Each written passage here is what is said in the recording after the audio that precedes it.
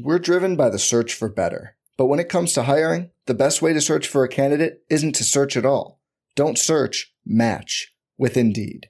Indeed is your matching and hiring platform with over 350 million global monthly visitors, according to Indeed data, and a matching engine that helps you find quality candidates fast. Leveraging over 140 million qualifications and preferences every day, Indeed's matching engine is constantly learning from your preferences. Join more than 3.5 million businesses worldwide that use Indeed to hire great talent fast. And listeners of this show will get a $75 sponsored job credit to get your jobs more visibility at Indeed.com/Blue Wire. Just go to Indeed.com/Blue Wire right now and support our show by saying you heard about Indeed on this podcast. Indeed.com/Blue Wire. Terms and conditions apply. Need to hire? You need Indeed. The baseball season is go, go, go. It's nonstop, relentless for every night, 6 straight months, and then hopefully another month in October. You also have work, friends, family, and a million other things going on. That's when you reach for a Coors Light. It's made to chill. There's only one beer out there that's literally made to chill, and that's Coors Light. I mean, the mountains on the bottles and cans even turn blue when your beer is cold. Is there anything better than opening up your refrigerator after a long day, seeing that icy cold Coors Light can or bottle in your fridge? The answer is no. There's nothing better.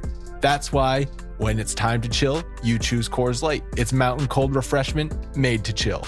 Coors Light is the one I choose when I need to unwind. So that's why when you want to hit reset, reach for a beer that's made to chill. Get Coors Light in the new look delivered straight to your door with Drizzly or Instacart. Coors Brewing Company, Golden, Colorado. And as always, celebrate. We are breaking down all aspects of Yankee baseball. This is the Bronx Pinstripe Show with your hosts, Andrew Rotondi and Scott Reinen. Let's go.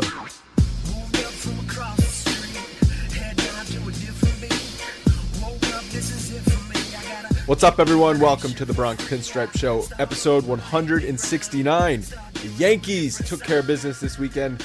We had Baltimore take care of business on the Red Sox for us. Scott, I'm feeling good.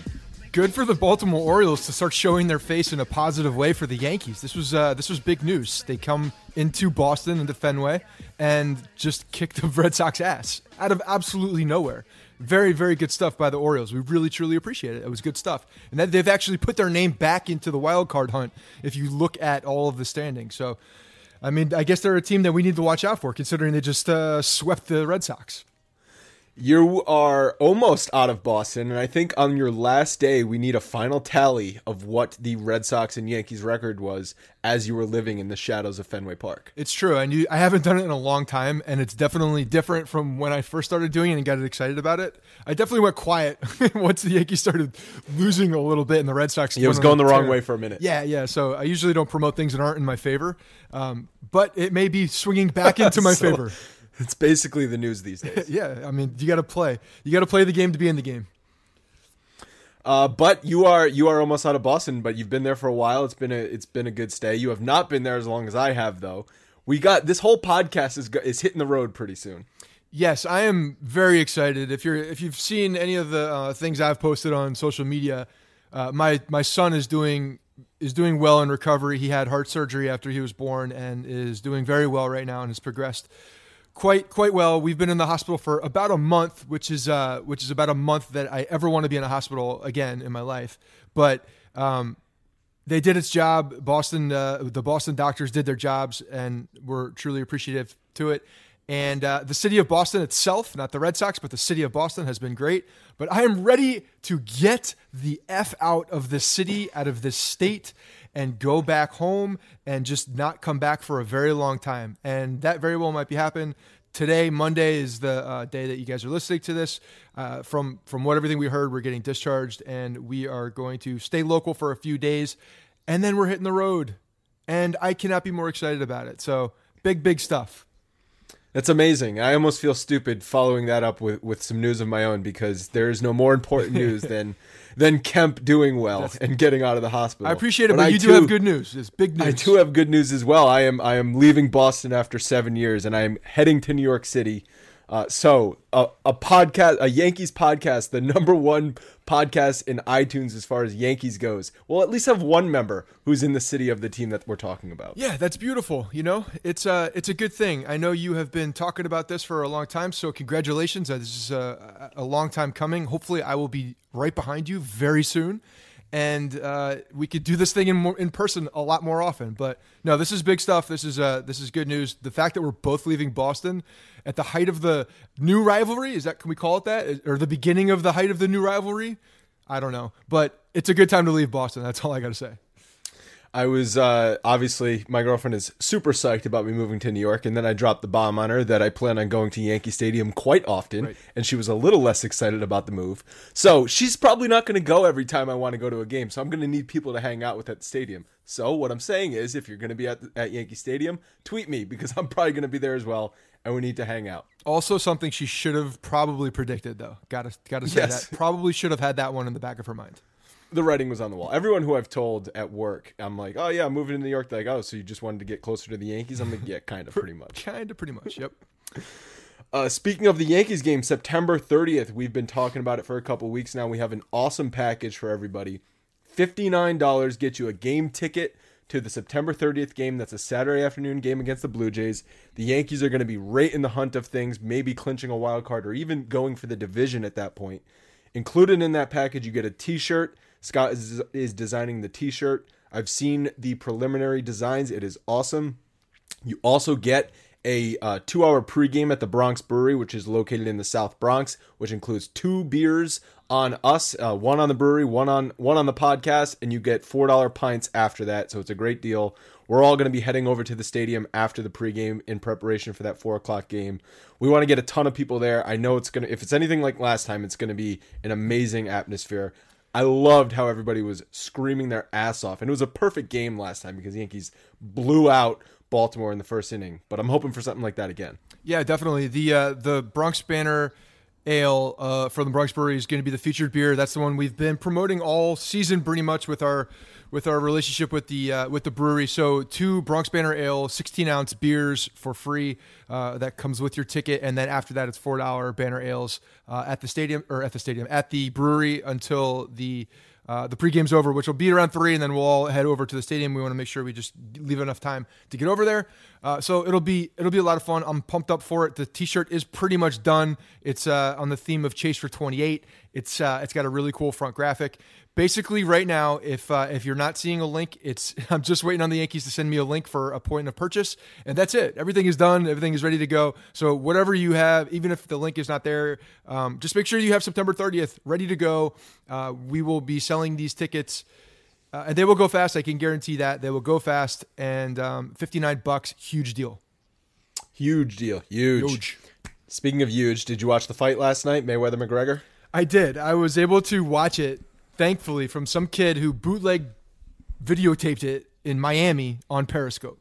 Appreciate that kid. So I actually did see that you were tweeting about that. How did that not get taken down? So I was kind of hopping around looking for a link because I went, all those bootleg links to like frontsports dot whatever the hell, and then there's like 80 other ones, and every single one of them is spamware and just ruins your computer.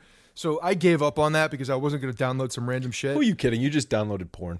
Well, I mean, it's not porn though. That's the problem. It's just some nonsense that's not even worth it. So it's not even, you don't even get porn out of it. But you usually don't get the fight because the link is broken or whatnot. Anyway, I was like, someone's got to be recording this Kramer style on social media somewhere with all this live video. There's no way they can police it all.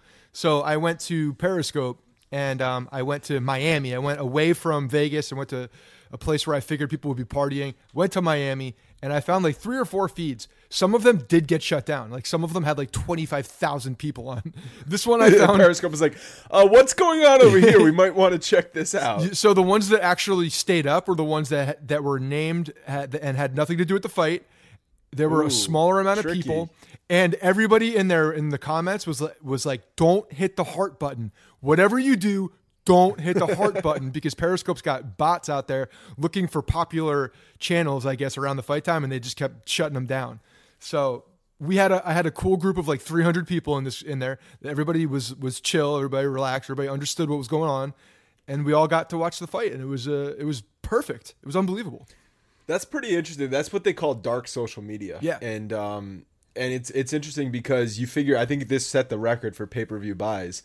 But then think about the thousands. You said one of them had close to 25,000 people. All of those untracked viewers of this fight. It's crazy how many people. This swept the nation last night, this fight. And thankfully, I thought the fight was going to suck. I bought it. I had a couple friends. We all went to someone's house. We watched the fight. I was watching it regardless, but I was assuming it was going to suck like the rest of the Mayweather fights. But it was actually pretty damn entertaining. I thought so too. I thought that here's what I was afraid of. I was afraid that it was going to be fake good. It was going to be. Oh, you thought it was going to be fixed? I thought it was going to be a very predictable song, ballet basically of Mayweather. Like, okay, I'm going to get punched for 3 rounds, going to get punched for 4 rounds. And that's kind of what happened. I mean, McGregor came out hot. I had a feeling he would, and you knew that Mayweather would just kind of take it for a little while and see what he's doing and then let him tire out. The biggest thing for him was fatigue. Going into this, you knew damn well that he was going to get tired at some point, and that Mayweather wasn't. I think it was the 9th round where McGregor got hit a couple times, and then you could see him look up for the clock thinking okay, how much time do I have left? Yeah, and he started grabbing. 15 seconds. And it was 1 minute and 8 seconds, and he was probably thinking, oh, shit. He's not used to it. That's why it's stupid. And remember we had Wally Matthews on. He's like, if this thing goes the full distance, it's rigged. Bullshit. It's fixed. Right. Because McGregor is not a boxer. Mayweather is probably the best boxer pound for pound out there. I'm not claiming to know anything about boxing, but you could just see they're on different levels. You want to say what would happen in a UFC fight? Yeah, Mayweather gets his freaking head ripped off in 40 seconds. But this was a boxing match. Yeah, that's the thing. I mean, it was. I give McGregor credit because it looked like he had a game plan that was effective enough to get a few rounds deep, and I think did take Mayweather by surprise in how effective his jab was. But he looked like the Notre Dame Fighting Irish guy out there with the way he was standing. I thought it was hilarious. I thought his stance was awesome. I love he kept bopping him on the head. Yeah, and hitting it down. No, you can't. The ref's no, you can't do that. You can't hammer. You can't throw hammers out there. Well, I mean, to his credit, Mayweather kept ducking his head and getting underneath. So what was he supposed to do? Because he's a troll. Mayweather is a professional boxer troll. Yes. He just trolls his opponent, and that's what he was doing to McGregor. But the beautiful thing is that McGregor actually got to a point where Mayweather had to fight him and came on the offensive. So it was the most entertaining Mayweather fight because of that. Because it didn't go the distance and didn't go into rounds in his decision. Mayweather actually came out and started fighting, which I thought was awesome. And I thought it was entertaining. I thought it was fun to watch, whether it was rigged or not, whether they said, let's dance for 5-6 rounds and then I'm going to whoop your ass. Then maybe that happened. It wouldn't surprise me, but it was still relatively entertaining to the eye. I didn't pay for it. I was sitting in a hospital watching it on Periscope. So I was pumped up. It was pretty good. So I did pay for it. I didn't pay the full 100. I split it with a bunch of people, but I paid a few bucks for it, and I didn't mind. I was entertained, and that's what I was going for. Yeah. And even Mayweather, I don't know if you listened to his post-fight interview. He's like, I felt like I owed the fans something after that shitty Pacquiao that's what worried fight. Me when I heard that. When I heard that, I was like, oh shit, here it comes. He owed the fans, so he did nothing. He did a little song and dance for a little while, and then it's like, okay, I'm going to start trying now. And then I think he was more talking about he went for it. He was trying to knock McGregor out.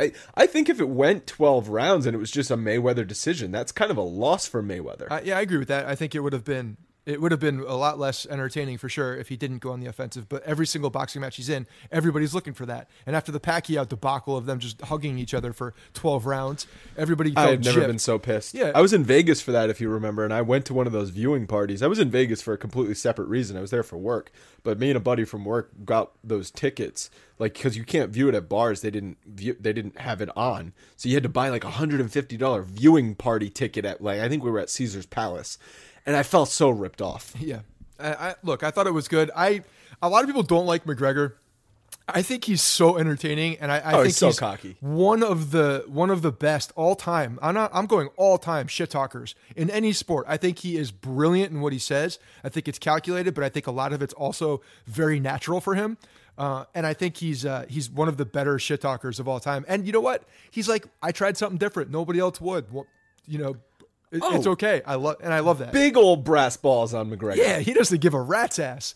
People are saying he's a bad person. Yeah, he beats people up for a living. Yeah, no shit, he's a bad person. But he's entertaining, and that's what I'm here for. The greatest troll move I've ever seen is that pinstripe suit that he wore. That the pinstripe said "fuck you." That's amazing. I don't know how he thought of that. Just actually thinking of that is brilliant. And then executing on it in such a perfect way. It was amazing. He did his own little players weekend for a suit. Yeah, but that actually worked well and wasn't dumb. What if an MLB player wanted to have "fuck you" on his jersey? Hey, you know what? Maybe they should do that. Maybe that would have made it more entertaining, a little bit more of a rated R version of the Players Weekend. The boxing match is a great segue into the brawl on Thursday afternoon. I don't know if I was at work. I was just expecting a nice getaway day baseball game. Yankees going for the sweep in Detroit, and then all of a sudden, all hell breaks loose. Sanchez gets plunked by Fulmer. It's 100% intentional. I don't care what anybody says. Sanchez was demolishing the baseball that entire series. Fulmer also had some bad blood going back to a July series at Yankee Stadium, where Mikey Maddock got hit twice in one game, and Fulmer retaliated by hitting Jacoby Ellsbury in that game. He plunked Sanchez right in the hip, so he did it the right way. I mean, if there is a right way to do that, he hit him right in the hip. I have no problem with it. But then all hell broke loose. Yeah. First of all, Fulmer definitely hit Sanchez on purpose. I don't care what he says. He got fined. There's no doubt that he hit him on purpose. And didn't he get fined? I don't know if he got fined. There were a bunch of fines that were handed out. I mean, I think even Clint Frazier got fined. There were a bunch of fines that were handed out. He didn't get any suspension, but look, that's fine. If you're going to hit him, whatever. It's part of baseball. I've never had a problem with people hitting each other in the game. I don't mind it. I think it's part of the game. I'm a fan of it, to tell you the truth. But at that point, umpires need to understand what's happening and take. The umpires were the reason why this escalated so far. Yes, they didn't 100%. They didn't get control of it from the beginning, and then when they actually got control of it, they did it the wrong way, and they had a quick hook without doing the warning. If you're gonna have a hook, you better throw the other guy out too first.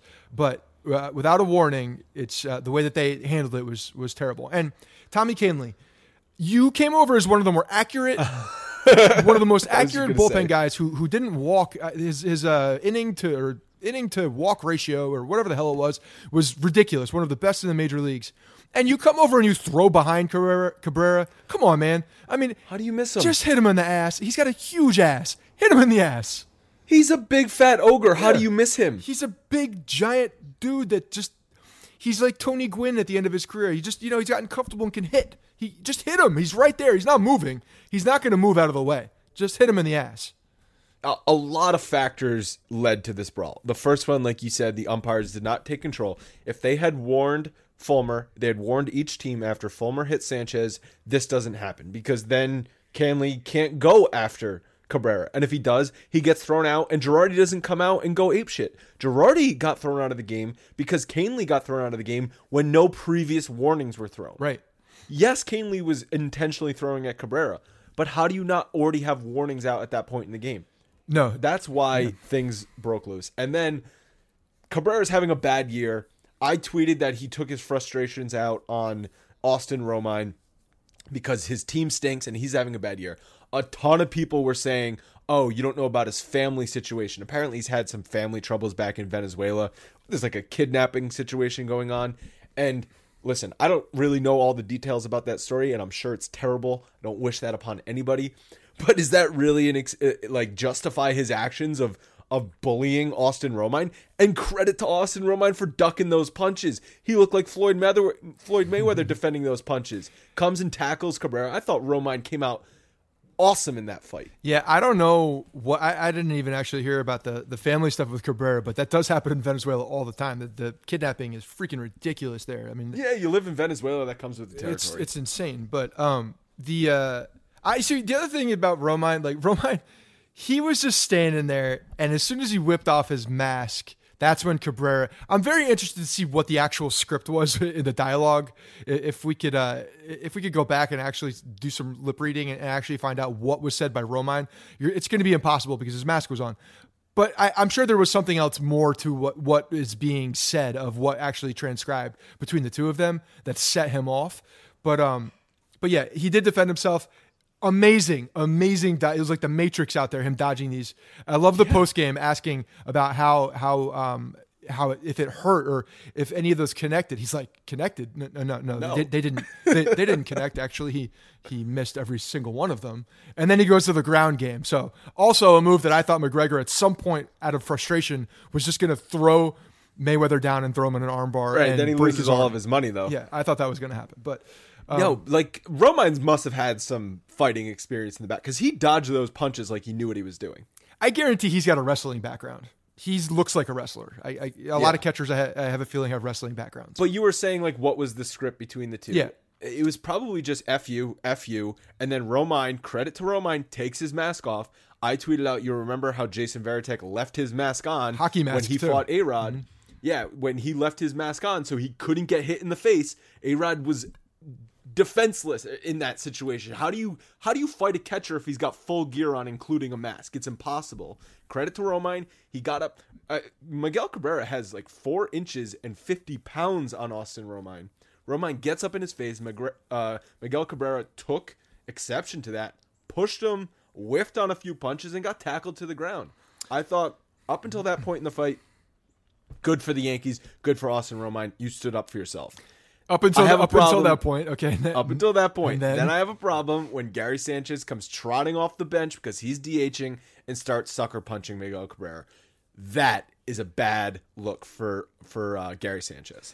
So there were so many things that were thrown around with Gary Sanchez. Pedro talking about that it's going to follow him and all this nonsense. Well, that's also bullshit because and Michael Kay actually I think had a great rant on that. I don't know if you had a chance to listen. But Pedro Martinez wasn't known for throwing Don Zimmer to the ground, a 70-year-old man. So how is this going to follow around Sanchez? At least he was picking on somebody his own age. There were a couple things that I think about Pedro's comments, and I heard what Michael Kay said as well. And I feel like some of it was, I don't know, it wasn't even argued the right way. I think that when Pedro was talking about that, he was talking also to the fact that it's going to follow him around when he goes to other places, whereas people are going to hit him. People are going to throw at him. I think that's kind of what he meant also, is that they're going to throw at him because they saw what he did to a guy sucker punching, and the league is going to take care of it in that sense. I don't know if it was as much as like his public persona, it's going to follow his reputation to the fans and things like that. Because I guarantee you on footnotes, if you're talking to Yankee fans, you talk about Pedro Martinez, Don Zimmer comes up. 100%. It comes up at some point when you start talking about Pedro. It's in the list of many things that's talked about, but it's there. The Gary Sanchez, like that's a footnote. You're never going to talk about that again because it wasn't anywhere close to throwing an old man down on his head like a bowling ball. I mean, that was unbelievable. So I have a feeling a lot of that was talking about what the league is going to do as well.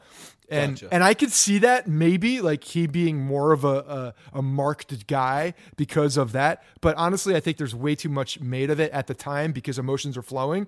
And then everybody really just doesn't give a shit about that afterwards and they forget.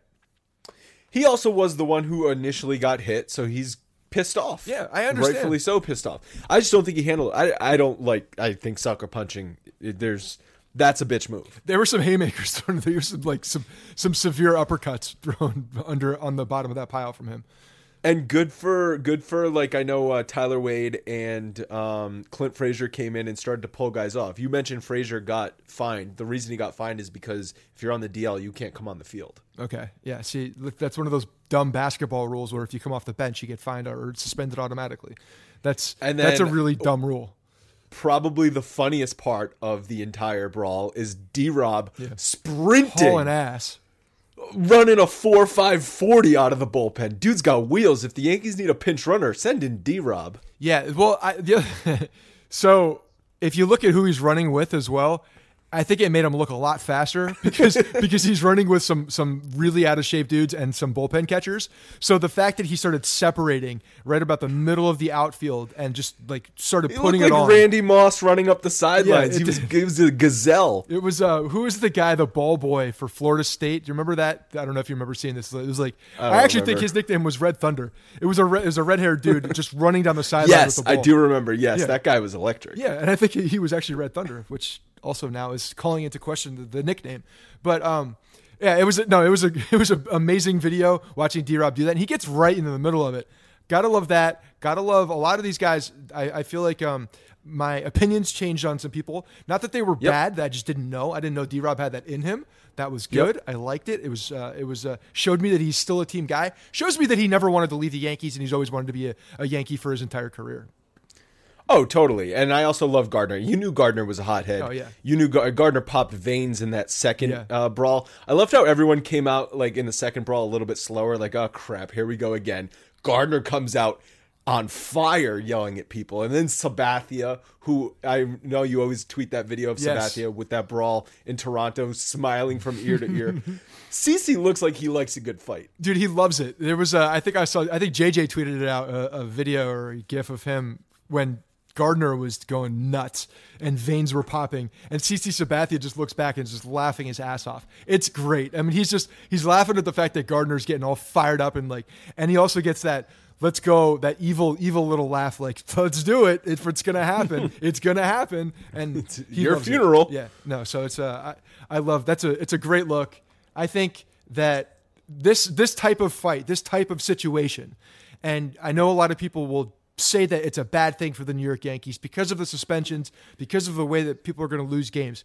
I love it. I love that it fires them up. I've been the one calling for, throwing inside, showing a little bit of freaking emotion, showing a little bit of balls behind their baseball. And that's exactly what happened. I love that Romine didn't back down. He went back after it. I love that the guys had his back. And it was a meaningless team. It's not like we give a shit about the Detroit Tigers. It was just the emotion of the game and the fact that these guys are in this together. They have their back. There's a gel there, and this only helps that. I totally agree with you. Yeah, that thing that's annoying is the fact that the Tigers had nothing to lose and the Yankees have a lot to lose because they're going to lose Sanchez for 4 games. I don't think his suspension is getting reduced at all. I don't think it should get reduced. You throw sucker punches, you deserve what you get. Romine might get his 2-game suspension taken down to a game. But they came back in that game. They tied it at 6-6. The point that screwed them is Betances hitting McCann in the head. I don't think it was on purpose. But, of course, he's going to get run from the game after that. Of course, benches are going to freak out after that happens. You hit somebody in the head with a 98-mile-an-hour fastball after a brawl. Of course shit is going to hit the fan. I don't know what... Betances has been wild all season. He's been especially wild to right-handed batters. He was probably amped up. It was an 0-1 count in a tie game leading off the 7th inning. No part of me thinks that was on purpose. But it screwed the game for the Yankees. Yeah, I totally agree. I don't think it was on purpose either. You can tell a lot about a situation when you see the instant, like the immediate reaction from the player who throws the ball, and knowing Betances, his fastball gets away from him sometimes, and it does tail towards the right-handed batter. So I didn't think it was intentional, and especially going after him that high. I mean, Betances knows better than that. He's not that type of guy. He's not a scumbag. He would, yeah, exactly. He wouldn't go after a head. He wouldn't go after. I mean, that's a move that nobody in baseball is would get behind, and it's a move that most people in baseball would never do intentionally. So I 100% don't believe it was intentional. But yeah, he's got to get tossed for that. Given the situation of the game, it's going to happen. You know what I was a little upset about thinking back is that Matt Holliday was not on the roster. I know we needed it. I don't know how much of a good thing it would have been though, because he's still not there. Strength not there. I don't know if the fighting intuition is there because of the disease. Listen, now you know this because you're a dad now. Dad's strength takes over in that situation. That's true. That is true. I mean, he may have just instinct comes out. And he starts moving. He would definitely move the pile. I don't think he would be an aggressor, but he'd be moving. He would bodies. He would be the enforcer. You would see people flying off of that pile, just like that's thrown what into the first row.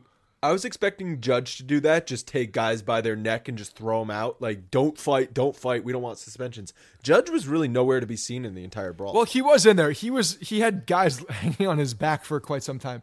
He's like Refrigerator Perry running. No, that's exactly what it was. If you look back at what he did, he was in there, and there were people all over him. I think Verlander was really trying to get a piece of Judge. He was trying to get in there and get something Judge. Well, I don't know why. Ballsy by Verlander. That's that Old Dominion dumbass mentality. Like, that's the stupid ODU mentality. That we went to the same college, so I know where he was educated. Not smart. Not smart from Verlander. It would have been a bad move. That's an indictment on you too, though. No, I was I was an exception to the rule, obviously. You were on the 5-year tour. Yes, of course. I was smart. The whole brawl, the game was lost again when Betances hit him. The momentum shifted. They had to bring in Robertson. He probably didn't warm up enough. The game got away from the Yankees. Everything distracted, though, from the fact that Jaime Garcia has now had 3 crummy starts for the Yankees, 6.32 ERA and 3 starts with the Yanks. Yeah, there's no difference between Jaime Garcia and Caleb Smith and Brian Mitchell and insert AAA name here. There's just no difference. I mean, the fact that we were hoping it was going to be a depth thing, a depth move for the pitching staff. Well, that's what it was. It was a depth move, but to get a guy that's going to hopefully, you wanted him to at least get deeper into games. He's not even doing that. So I don't know. I don't know when this ends, but at some point it's going to end. It's not going to be a big deal. And I think if anybody starts pitching well in AAA, I could see them taking his spot at a given point. All right, guys, want to give a quick shout out to our sponsor, SeatGeek. Buying tickets to sports and concerts can be complicated, but there is a much better and more simple solution to buy with SeatGeek. SeatGeek is the smartest, easiest way to get tickets to live events. With SeatGeek's seamless mobile experience, you can buy and sell tickets in just 2 taps. SeatGeek helps you find the best seats at the best prices, and that's fully guaranteed. There's nothing quite like seeing your favorite team or musician in person, and SeatGeek is going to get you there, get you closer, and for a great value. I do have the SeatGeek app on my phone. It is how I buy a lot of my tickets. It's the easiest way to do it. If I could be anywhere, and I could be anywhere on their app in just a few taps, it's super simple and can find tickets pretty easily. I actually used SeatGeek tickets, the app itself, to actually buy my last Yankee Stadium tickets when I went to the game. It was easy. I was able to get bleacher seats right where I wanted to, and able to do that through the SeatGeek app. SeatGeek saves you time and money by searching multiple ticket sites to compare prices and finding amazing deals. You can get the most bang for your buck. SeatGeek actually grades every ticket based on value to help you immediately identify the best seats that fit your budget. Best of all, listeners of the Bronx Pinstripe Show can get $20 off of their SeatGeek purchase. $20 off. That's huge, huge value right there. Just download the SeatGeek app, enter the promo code Bronx today. That's promo code Bronx, and you get $20 off of your first SeatGeek purchase. So the Yankees go home. They're facing the Mariners. They ended up taking 2 out of 3, which is great because the Mariners were in the wild card hunt. But you'd think that brawl would ignite something in the Yankees, and they came out totally flat on Friday. It was a 2-1 extra innings loss. Then the Yankees now have the most extra inning losses in the American League at 22. They got a great start from CeCe. The offense just totally let them down. Yeah, the offense was nowhere to be seen, and I know a lot of people immediately react. Oh, well, the fight did nothing. Didn't gel anybody together. You can't go off just one game on the next game after that thing happens. I mean, there's going to be sometimes I think that you can have a letdown before you see a surge. The bottom line is I think a lot of people were gelled in that clubhouse after that fight. So I'm not coming off of what happened on Friday night. CeCe came in through a terrific game, and the offense just couldn't get a damn thing going. I mean, they reverted back to the offense before the Detroit series. Yeah, Yankees offense 0 for 12 with runners in scoring position. They left 13 guys on base. They loaded the bases 3 separate times, 2 of them with less than 2 outs, and they got 0 runs out of the whole thing. Todd Frazier went 0 for 4 with 3 strikeouts. He looks really lame right now. Hicks, Sanchez, and Judge combined to go 2 for 15 in the game. It was a mess. It was a mess of an offensive game. They did get Castro back from the DL. That's a positive. And then another positive is Sabathia pitched great, as we already said.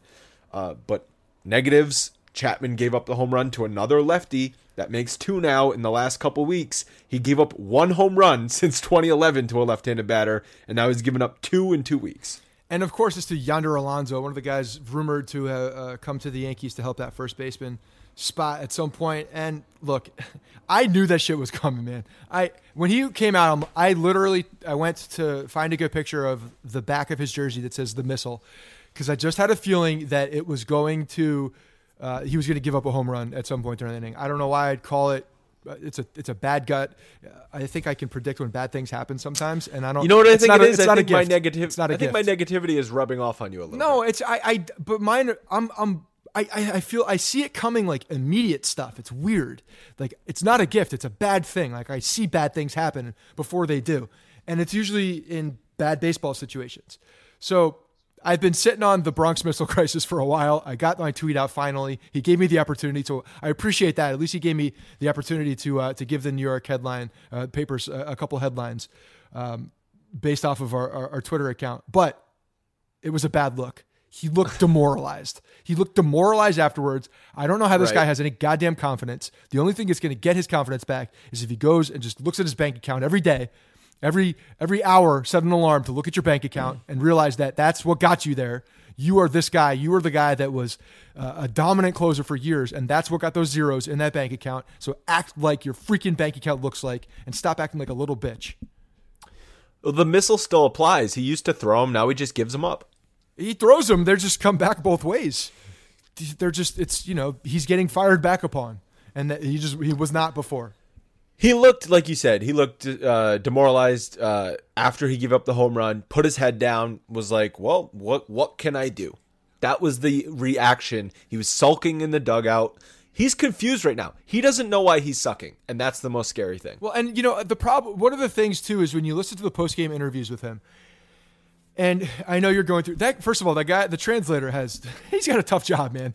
He's got to ask these questions that are very pointed questions to these guys, and he doesn't want to do it. I mean, it's his job. I get it, but I love how when he responds back, he even uses like the emotion and the inflection like the guy uses when telling him in Spanish. I think that's a pro job right there. But when you listen to the actual words that were coming out of Chapman's mouth, people were asking, like, do you know what's going on? Have you identified anything? Are you working on anything?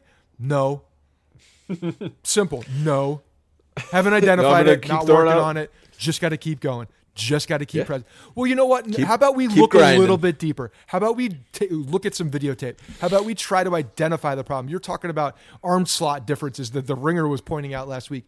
Well, how about you go read that article and then go look at your arm and maybe have a meeting with Larry Rothschild and try to figure this shit out, because it's getting freaking old and it's costing us games, and you're not in the ninth inning where you're supposed to be. You're not doing your job. It's terrible. It was, and that's the scary thing, is that he, like you said, he does not know why he's struggling.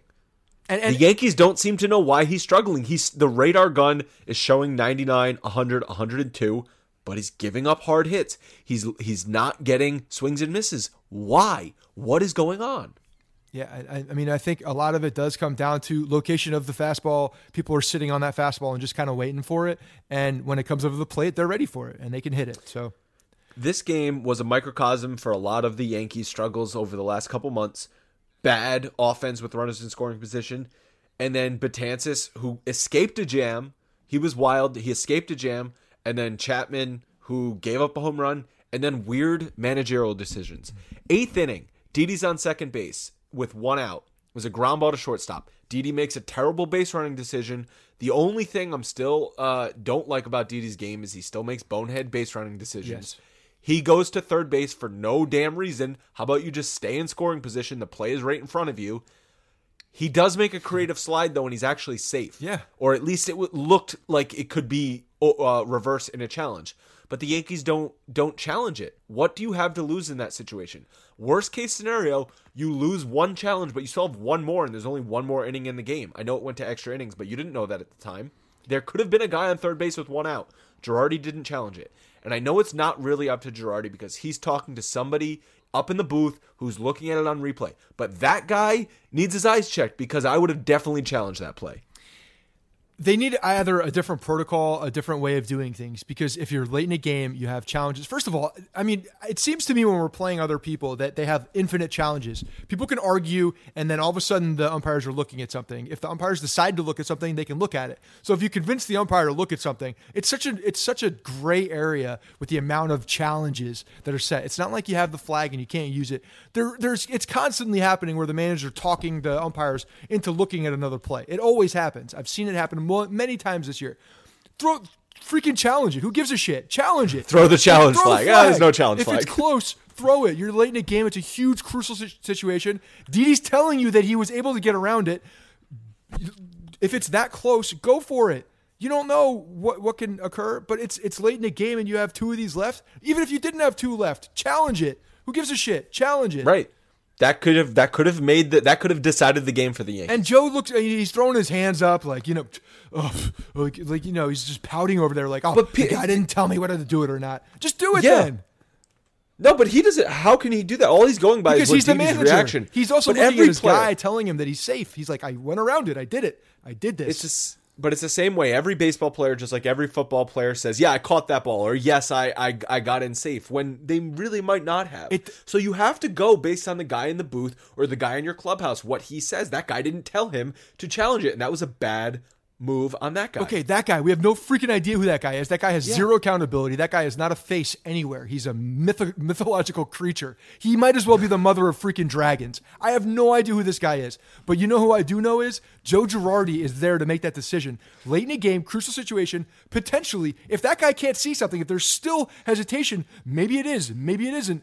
Make the move, make the call. Err on the side of let's see what this is instead of not doing it. You had nothing to lose at that point. Frustrating loss, and frustrating for a number of reasons, as I already said. But the one-run game situation, their record in one-run games is really concerning, especially as we approach the playoffs. That's a problem. They tense up in situations. They don't get the sack fly, or they don't move the runners, or they don't get the big hit with 2 outs. This team struggles in one-run games, and you're going to play a lot of one-run games come late September, and if you make it to October. There's big problems. Unless your name is Didi Gregorius or Toe, and you're up at the bat, those are the two guys and Brett Gardner, I'm probably not giving credit to somebody, but there are a few guys that have been very clutch this year. Didi's been clutch pretty much ever since he's been a Yankee. Toe seems to get a big hit every night. So that's a problem. But the other problem is that you have this bullpen that is stacked full of closers, and not many of them can close a game, and they've all gone through times this season where they've had problems with one-run games. That's an issue. That's a big, big freaking issue, and they need to solve that. This needs to work itself out because they've lost way too many one-run games, especially in that stretch that we won't ever talk about again. They lost way too many one-run games, and it was the back of the bullpen doing it. The infamous stretch. Well, thankfully, the real Seattle Mariners showed up for Saturday and Sunday. Yankees 3-run victory on Saturday and a huge 9-run victory on Sunday. So the bullpen didn't really play a huge factor. The 1-run game didn't really matter. But I was looking at all the errors the Mariners made. How the hell are they in the contention for the playoffs? Yeah, and if you look at their pitching staff too, I think every single person, I think all 5 guys who started the season on their rotation are injured. Yeah, it's bad. And their best starter, James Paxton, is injured right now, and Felix Hernandez, who's been their best pitcher for a decade, the shell of himself, is not Felix Hernandez anymore. Yeah, I don't know how I really don't understand how they're still in the mix of this, but they've got Cruz and Cano, and those are their big hitters. Cruz, I think, already has 100 RBIs. Yeah, Cruz is probably going to go down in history as one of the greatest values for power hitting in this decade. This dude was, I think it was like a $16 million 1 year, $16 million contract. It was somewhere around there that this. Well, no, he signed with Baltimore. No, he signed with Baltimore for 1 year. So he had this. That's the what it was. It was the Baltimore one. Yes. He had steroid suspension in Texas, so no one wanted him. Right. Baltimore took a flyer on him. He hit 40 bombs, and then he signed a longer-term extension with Seattle. But it's paid off for Seattle. Oh yeah, it wasn't a crazy contract either. I mean, he's definitely a big value, but their offense is obviously carrying the show. Ben Gamel looked pretty much exposed a little bit in left field. Not the greatest defensive left fielder. Joe Espada trying to run on his arm a couple times. There's things there. So maybe he didn't hurt us as badly I was expecting him to hurt us in a crucial situation. Yeah, and also last time the Yankees played the Mariners back in July, I think it was, he was hitting like 330, and now he's down to 280. It's very similar to Aaron Judge, obviously without the power. Yeah, that's not a good look. But Saturday, Sonny Gray, probably his best start in a Yankee uniform. His slider was filthy. He has the lowest ERA in baseball since June 25th at 1.95. That's awesome. I mean, that's great to hear. So that is what we want. Yeah, that is exactly what we want. So we have 2 pitchers now since the end of June who have done very well. Him and Tanaka. It's great news. The beautiful. I mean, we'll talk about Tanaka soon. Also doing well. Sonny Gray. I made this comparison. It's not really a direct comparison, but just kind of style wise.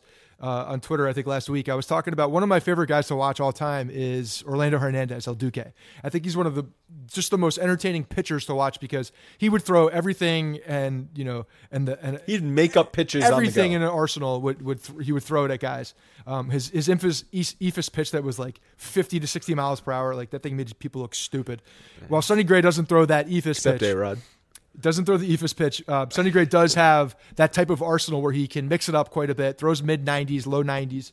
But it's fun to watch. He's just a fun watch. I wish he picked up his pace a little bit and he'd be more fun to watch, but he definitely does keep the batter off balance. I think he does that with his timing as well. You can see he's got a slower delivery even when he's in his motion. The mechanics are slower, and then he kind of pops off of his hand.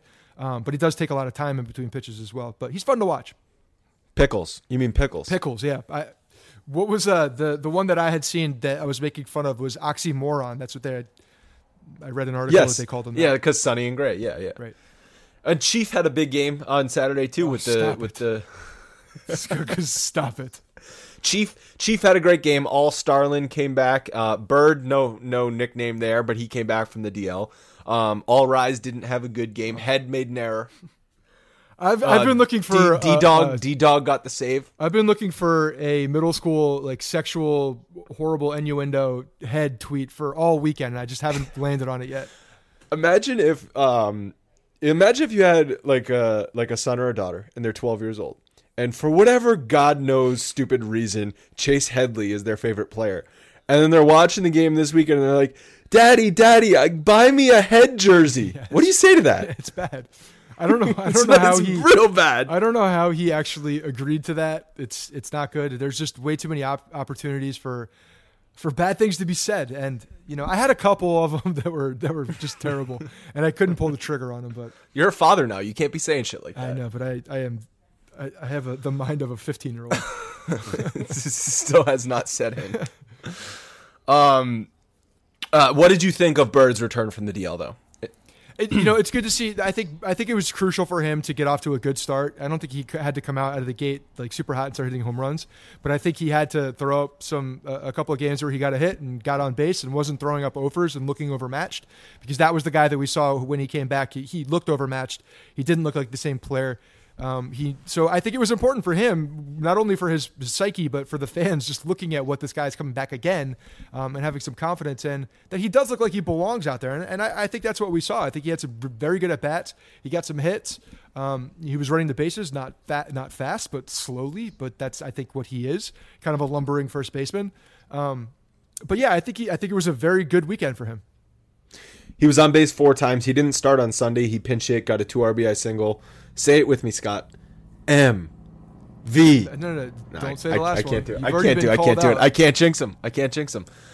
Massa was great on Sunday after the rough first inning. He ended up striking out 10 Mariners. I think I saw the Yes Network tweet that the Mariners is actually his best team to go up against. He has the best K to walk ratio, and I think maybe even his best ERA too against the Seattle Mariners. Do you think that has something to do with the amount of Japanese media in 1,000%. Seattle and covering those games? Because I think the Mariners are definitely like the team, Japan's team if they have a team, right? It's because of Ichiro.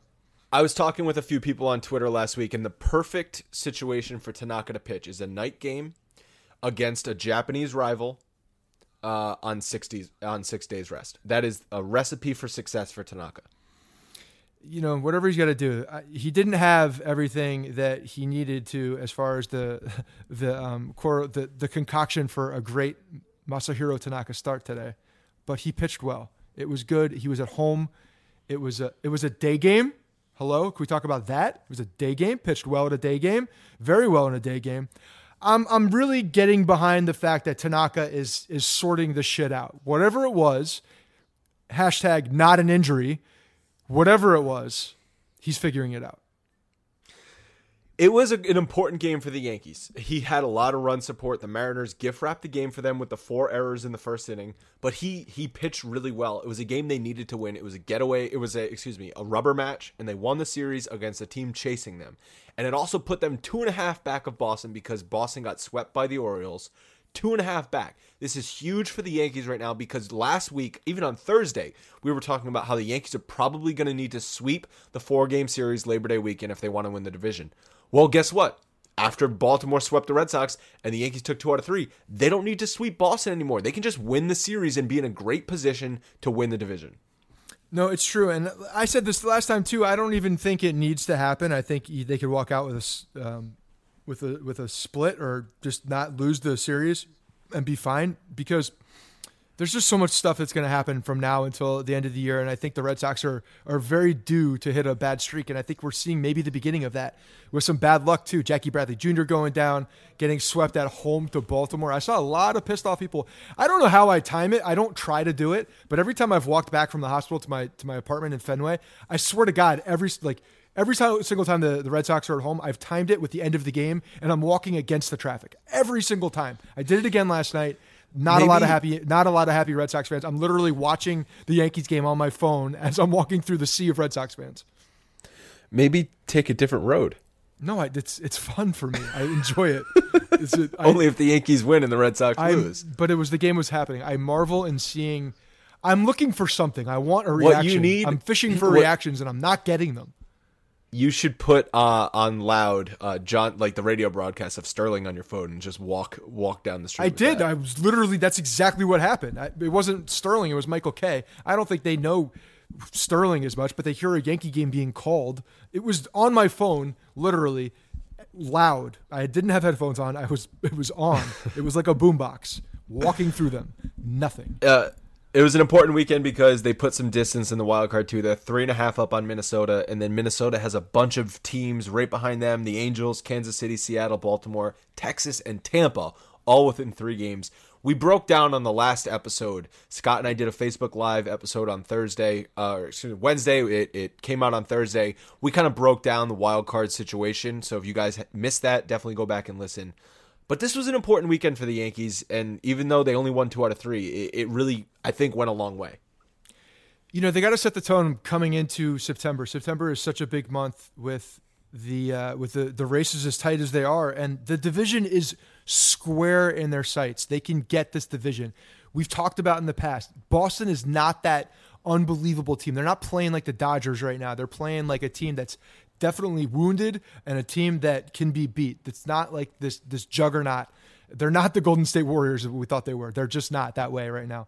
They're a team that can be beat. So yeah, I think getting some momentum, feeling good. That fight, I think, gelled the guys together. I think they're going to build off of that. We got a lot of bodies. Starlin Castro is back. He's hitting the ball. Bird is back hitting the ball. Holiday, maybe at some point, probably when rosters expand, you'll see him. You'll see probably Clint Frazier at that point. There's going to be a lot of things happening. Girardi is going to be more involved in the game because he's going to be making a lot more decisions on who's actually playing on a given day. So we'll probably complain about him a lot more, but there'll be a lot more bodies to help. So I think it's very important now to start playing some good baseball and set that tone. Before we get into mailbag, guys, I want to take a second to remind you to rate and review the podcast in iTunes. It really is important for this show to keep growing. We definitely appreciate all the great reviews you guys give. I know it makes Scott feel really good, and so you can take that home to the bank. Also, coming up, we do have voicemails. I know a lot of people called in after the brawl, so I'm looking forward to hearing those. You can follow us on Twitter at Yankees Podcast, at Andrew_Rotondi, and at Scott Reinen. Submit mailbag questions at BronxPinstripes.com/podcast. The first mailbag question is from Aaron Bender, and he says, "What do you guys think about the whole Players Weekend? I was skeptical at first, but I really liked how the players found ways to express themselves and how the commentary was shifted for a bit towards stuff like that. Seemed to me like a marketing and branding move for MLB that could pay off big." All right, so I still think it's dumb. I think it's the nicknames on the back is just it's just amateur. I don't know. What other sport do you see nicknames like this besides the failed leagues like the XFL and just dumb thing? You don't see it. It's not a professional league. It's a minor league move. It's not a pro league move. You know what? When they do those days where they have like the charities and they're able to do their the shoes, they did that earlier in the year, and they do things like that, wristbands and things like that. That's fine. I think that's very cool, and you can still shift the narrative. You can start talking about that. I agree with Aaron that I think it was cool that they were able to show some personality and stuff like that. But why do you have to go and make it look like it's a single A team in freaking Chattanooga, Tennessee? That's because that's what it felt like when you're looking at it. It looked like spring training. It just didn't look like a professional baseball team, especially with the Yankees being at home. Now, call me old-fashioned, call me a guy that just wants to see the purist of the Yankees pinstripes. Yes, That's exactly what I am. I want to see the pinstripes when I'm at home. It's only one weekend. Calm down. Stupid. It's just dumb. I'm not fired up about it because I don't think it's that important. But at the same time, sound fired up. But it's just dumb. I think they can achieve it without going so cheesy. I think it was just too cheesy. There was one point on Friday night. Obviously, Friday night, they were wearing the players' weekend uniforms. It was Star Wars night, so they had Star Wars promos and people in the stands dressed up like Princess Leia and Chewbacca. And it was like the 8th inning of a tie game, and the frickin' wave was going around Yankee Stadium. That was amateur hour. But that's the thing. Like, are we trying to, like, everybody's saying it's for the kids. It's for the kids. Okay, we're trying to bring on baseball fans for what? To buy the name Head on the back of the jersey? To buy Aaron on the back of the jersey? We agreed Head's not the best nickname, but there's some other ones that were. But I mean, like, how about we try to do it in other ways? Like, I don't know, promoting more initiatives for youth baseball and getting these guys like really involved with the game of baseball rather than trying to do some bullshit cosmetic thing that's not going to last. You think someone seeing these jerseys is going to really actually make them latch on to the team and then be a baseball fan for the rest of their life? They're still going to think it's 3 hours long and boring. Sorry, that's not going to last. You need to do things that are a little bit more deep. It's like building a football team. You got to build the offensive line, got to build the defensive line to actually have a decent team. You can't just go out there and buy wide receivers and expect to win games. Not going to happen. That's not true. When I drafted in Madden, when I drafted my team, I always picked quarterback and wide receivers first. I don't even know what to say to you. The last bit about the Players Weekend. I just didn't think the jerseys looked that cool. They could have done a better job. They could have made them look better. They look like spring training uniforms. And why do we have to wear gray hats? It's stupid. It looks dumb. It was like a road uniform at home. That's kind of what it looked like. Yeah. I just don't understand it. If you're going to be the Yankees and wear that jersey, like, I don't know. It's such a thing with the pinstripes. Like, and I know they're not going to put the name on the back of the pinstripes, but why is that too far? Then this isn't too far.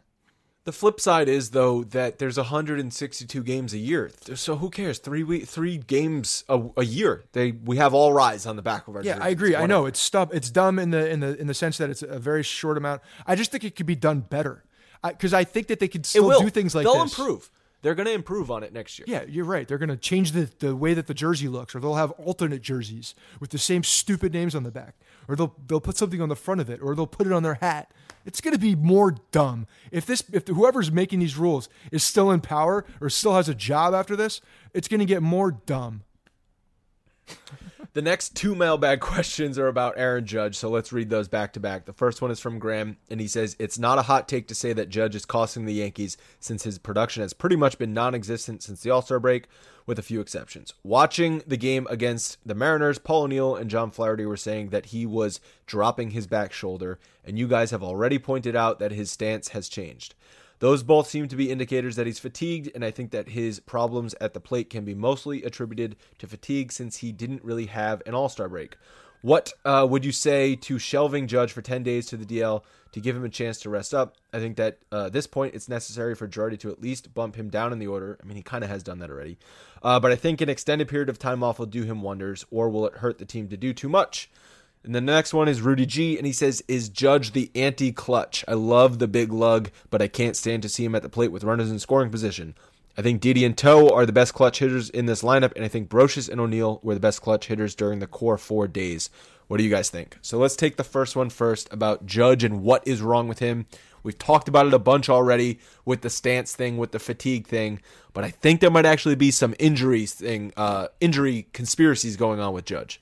Yeah, that video that was tweeted around of Torres after he got a big hit, that everybody's on their knee and Torres is running down, giving high fives. First of all, I freaking love it.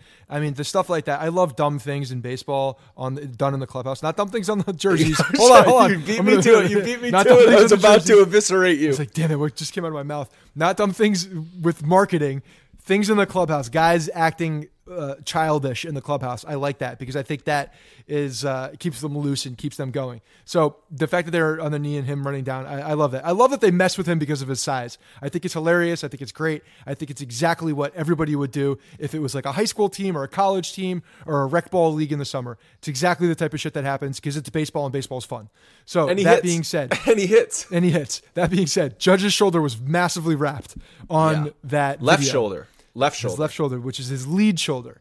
I saw it as more of a maintenance thing. He wasn't like in a training room getting treatment on it. Maybe he had already done. I guarantee a lot of these guys are walking around with those types of wraps after games because they're just treatments, but there's a reason it's being treated, right? Maybe it is sore. Maybe something is going on. So Rich has actually pointed out, Rich Kaufman, who's been on the podcast before, has pointed out on Twitter during games, he's seen it wrapped. You can see it through the jersey, like a bulkiness.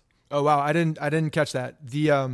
No, so that's something to look at for sure. If they're not talking about it, it's not like in baseball you have to report your injuries. It's not like football where you have to do that. So there could be something going on underneath the whole back shoulder dropping. I mean, that is just that's a mechanic. But the back shoulder is the right shoulder, and we're talking about the left. Yeah, but there's compensation things with the body. He's a big dude. I mean, who knows? I understand Graham's saying something about fatigue, and that's a key thing for that back shoulder dropping. I don't necessarily agree with that. I think it's a mechanical hitch. I think it's a bad thing that can be fixed. I think it's one of the easiest. It's one of the more common things that happen because once you start dropping, then you start uppercutting more often, and you open up. And that's what happens with Judge. That's what we're seeing. We're seeing him open up too early, trying to pull the ball and not closed off. Here's something that I found very interesting. If you look at who's probably the hottest hitter right now in baseball, the guy who's on a freaking tear, is a very similar player. Giancarlo Stanton is basically having the second half of Judge's first half. They're just going different. But Giancarlo Stanton didn't have a terrible first half. If you look at his stance, he's very closed off. He is able to hit the ball the other way. He's able to take what is given to him.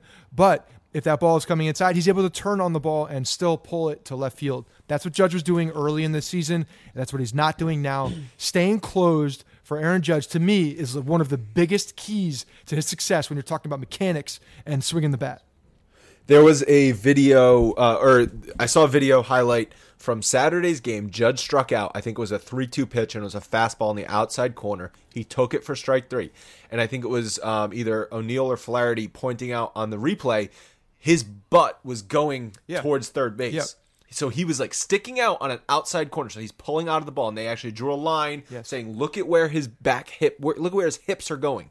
Wrong way. That's not the right way to go for Aaron Judge. And your shoulders follow your hips. Your hips are the lead for your body in the when you're swinging a bat. Your hips are going to fire off, then everything else is going to follow it. If your hips are out and they're opening up too fast, the rest of your body is going to open up, and that could also cause the shoulder being dropped because your hips are firing too early. There's a million things that you could talk about with that, but that's a huge indicator that he is pulling out of the ball too early, trying to get there, and he's not going the other way. I don't know why they're not closing his stance again. It's baffling my brain.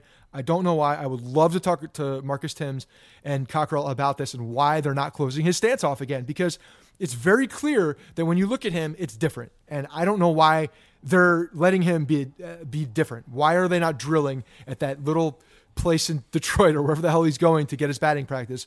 Why are they not working with him to get that muscle memory back to close the stance? I don't know. The Tom and Mansky Baseball Institute Clinic, whatever. Yeah, and maybe it has something to do with a left shoulder, because if you think about it, when you're closed off and your left shoulder can be more of that swing, you can feel it more. If you're opened up, you feel less of that shoulder. So maybe there is something like you to said, this left shoulder thing. The compensation thing where he knows he can't get beat on a fastball. He needs to pull out early, and open the hips so he can get around on a fastball that makes him so susceptible to the outside pitch. Speaking about Rudy's question of Judge the anti-clutch, we had, maybe this was a month ago, so I'm sure the numbers have changed, but Judge's numbers with runners in scoring position were not that bad. He was hitting like 280, so I think it was a little overblown. He just didn't have the huge walk-off hit, and he still doesn't. But with the way he's been going, of course his numbers are going to look terrible with runners in scoring position. His numbers are terrible no matter what the situation is. Yeah, I'm not going after a guy for the anti-clutch thing at this point. It's one, I want to see big situations. To me, that's also telling. But there needs to be a larger sample size for this. I mean, we know you can be named clutch very quickly if you start getting them early on. Like Didi and Toe, you can just tell these guys game up in situations. I feel like Clint Frazier is also that type of guy. It seems to me like when a big situation is upon them, they are loving it. They're more focused and they're locked in and able to go. So maybe there is something with Judge on that. Maybe there's some kind of a mental shift that needs to be made in these big situations. But I'm not ready to kill him just yet. it's a bigger thing than the clutch gene for him right now. It's a much bigger thing because he's just not playing well in general. And just quickly on that injury thing, get used to this because that's a problem. If he is injured and we're not being told about what this injury is, this guy's going to be knocked up, battered and bruised his entire career because that's what his body lends him to do. He's a big dude. When he hits the ground, it hurts more. There's more impact. His body's going to feel it. And as we get further down his career, we're going to start seeing these types of injuries. And when he does have them, they're going to affect his swing way more than a guy who's 6'2", because there's just a lot more, distance to swing that bat and a lot more times to try to hit that same muscle memory. And it's just not going to happen if you're hurt. It's going to be a problem. I also don't know how much I buy the injury thing because he's been playing every day. If he was injured, they'd put him on the DL. I don't think they would be hesitant about putting him on the DL or sitting him down for a couple days if he was truly injured. Yeah, no, I agree with that. That's, maybe it's just something that's nagging. It's just not a big serious thing, but you're right. We've seen that in the past where guys have had bone bruises or just something that is nagging that they're not able to go to their full extent. And they sit them down for 10 days. And that can do wonders. It's not like they don't have guys that can play. They have guys who can fill in the outfield and play. So that's a good point. I don't know what to say to that other than maybe they just don't think it's as serious and they think that he could play through it. Okay, guys, thank you for submitting the mailbag questions. Coming up, we do have voicemails. If you want to call the voicemail line, it's 646-480-0342. Before we get to voicemail, Scott, anything you want to say? Last time I looked, we were at, I think, 397 rates and reviews. Guys, please do this for us. We say it every week. Andrew gives you a very similar script. Don't tune him out. Whatever you do not tune him out. Go rate and review this podcast. We do need it. It makes us feel good. Like he said, it makes me feel very good. It puts a smile on my face. So I do appreciate that. But go and rate and review the podcast. Let's get over 400, please. And let's make a solid push going into the playoffs. We want to take over the Yankees podcast rankings. We are on number 1. We want to stay there. And we have you guys to thank for it. So again, we really appreciate your support. Sounds good. We'll talk to you guys on Thursday. Believe it or not, George isn't at home. Please leave a message at the beep. I must be out before I pick up the phone. Where could I be? Believe it or not, I'm not home. This is to all the people on Twitter that said it was a bad idea to move Judge down the lineup to clean up. Well, Sanchez hits a home run. 493 feet. Judge gets a base hit. You win, 11-3? Good enough for me. And we hit the over. Thanks, guys. Of all the freaking people that we thought that was going to be an enforcer on this Yankees team, we did not think it was going to be Austin Romine. Beautiful double leg there by Austin Romine. Way to go. The game's still on. I hope the Yankees win. Go Yankees. I'm watching this Yankees-Tigers game on Thursday afternoon, and I just need to fucking vent. This is ridiculous. These umpires let this game get out of hand by throwing out Kane Leader, and then Miguel Cabrera comes, and that little pussy starts throwing punches. This is ridiculous. Absolutely ridiculous. We're going to end up with Sevy and Gary suspended because of this, because Gary came in and threw punches. This is just ridiculous. This team is out of a playoff race. Comes in, and this frustrated hitter who can't hit with a fucking damn comes in, and he just starts throwing punches and he's getting our guys suspended and ruining our playoff chances. I'm done. I'm watching this Yankees game right now, game 3 of this Tigers series, and I fucking love it. This is the baseball that we need. This is what the Yankees need to get fucking fired up. Let's fucking do it. Robertson just hit someone. Really hoping he doesn't get thrown out of the game right now. We really need him. Oh, he hit Hicks. This is crazy. Robertson came straight out of the bullpen, and now he hit someone. Obviously unintentionally, but oh my gosh. Gary Sanchez is the man. Everybody's all about Aaron Judge, and I like Aaron Judge, but ever since last year, I'm all about Gary freaking Sanchez. Not only did he hit a bomb, but now he's out there throwing bows, looking at the other team, come on, like the badass he is. What a freaking goon. Oh, Robertson just hit another guy. This was getting crazy. Go Yankees. Go Garrett freaking Sanchez. Just drill everybody. Just drill everybody. Show them that we're the dirty-ass Yankees, as they want to say. But real, we're just a bunch of badasses. I love it. I love it. Later. Ooh, sitting here watching the game, wishing Detroit was the Red Sox. Already have the Boston fans message me nonsense. Why don't they hit Mookie Betts or Benintendi like this? Alright, good show. Talk to you guys later. Bye. Holy shit, Robertson just hit another guy. This game is out of control. We're going to lose so many players. This is not good for the playoffs, but I fucking love it. And fuck Mickey and his pussy-ass punch. I almost don't expect to win this game, but come on, Robertson. Bases loaded, no outs. At least keep him to one-run score, get a ground ball, double play. Let's try to win the game. These games are too important to give away, but no bullpen, no manager. I don't see us winning this game. Hi, it's Carolyn from Buffalo. I just have such newfound respect for Austin Romine. He's got guts. Love it. Love finally having a catcher that is a true New York Yankee catcher. Hi, I just wanted to say that I think it's unfortunate that the Yankees lost this game today. They tied it up 6-6, and it was a really close game after that, and they just kind of let it slip away. I think it's really messed up that, this is going to hurt the Yankees more than the Tigers. The Tigers have nothing left to lose. The Yankees are still fighting for the playoffs. And it's unfortunate that, all this fighting and brawling ensued. I mean, it's understandable why it occurred, but it's still unfortunate because it's going to hurt the Yankees more.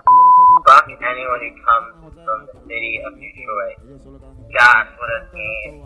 The best part, I think, is Robertson flying out of the boat and the flash. Oh my god.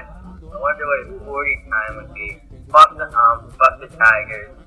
Let's take care of business at home. Go Yanks, baby. All I gotta say is the Detroit Tigers are fucking pussies, man. So is Miguel Cabrera. Fuck that guy. Still can't land a hit. Started waking up a sleeping giant. Talk about waking up a sleeping giant. Here we go, postseason. Bring that shit on. Old school Yankee baseball. Bring it on. Alright, boys. Let me tell you how fucking proud I am of my Yankees. They get out there, and Austin Romine gets in a fist fight for that bitch-ass player from the Tigers. And I tell you, the Yankees covered their ass and covered each other. That's a true brotherhood. I'm fucking proud of them. I will say I'm a little scared about suspensions, but it was amazing to look at. Keep it going, Yanks. Here we go. Fuck the suspensions. We're going to make it to the playoffs. All I have to say about the fight is, Miggy had about 4 inches on Romine and he just backed down. Attaboy, Romine. Hey, what's up, guys? It's Chris from Toronto. The Brawl. Oh my goodness. If this doesn't fire the guys up, I really don't know what will. You got a hot guy like Frazier, Jersey Boy getting heated. You got a fucking massive man like the Sanchez getting mad. I mean, Sanchez, I love him. He shouldn't have thrown the sucker punches. But from that kind of point, though, you got to defend your teammates, right? So that's wrong with that. And I really would have loved to see Judge throw down on fucking Mickey's face. Love you guys. Let's go, Yankees! Where are the boos? Where are the fans? Can Aaron Judge get a boo? Is anyone else tired of these meaningless walks, these meaningless pop-ups? This whole team can't fucking hit. Wake up, Yankee Stadium. Where are the Bronx cheers? Some of these guys need a couple. Maybe it'll wake their asses up. I don't know if I can stomach another loss where Chapman gives up a home run. I can't do it anymore. They need to figure something out with him. Maybe put him on a 10-day, give him a couple of days off, something. But he's not cutting in any inning. It's getting ridiculous. I hope we trade his ass. I didn't think it was possible, but I think Ellsbury's contract right now looks a lot better than freaking Chapman. This guy sucks ass. Andrew from Mel's Kitchen. Alright. My thoughts on the fight. Why was Fulmer not suspended? And why on earth was Romine suspended for defending himself? My thoughts on Chapman. He needs to be relegated to garbage time until he figures it out. Because The Seattle Mariners apparently all got drunk last night watching the McGregor-Mayweather fight. I think we need to all pitch in and send the Baltimore Orioles a nice big fruit basket. Big sweep of the Red Sox up in Fenway Park. Now the Yankees need to go into Cleveland, beat the balls off them, get in first place. Let's go Yankees. Hey guys, thanks for listening to the Bronx Pinstripes Show.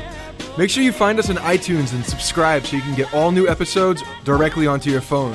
If you do like the show, we'd love for you to take a minute and give us a 5-star rating and review on iTunes. It really helps us out and allows us to create more shows. We're on Twitter at Bronx Pinstripes and the same on Facebook. You can always find us there talking Yankee baseball. Thanks again, guys, for your support. Really appreciate it, and go Yankees.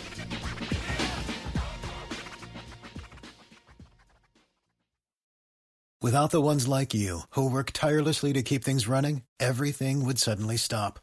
Hospitals, factories, schools, and power plants, they all depend on you. No matter the weather, emergency, or time of day, you're the ones who get it done. At Grainger, we're here for you with professional-grade industrial supplies. Count on real-time product availability and fast delivery. Call, click Grainger.com, or just stop by. Grainger, for the ones who get it done.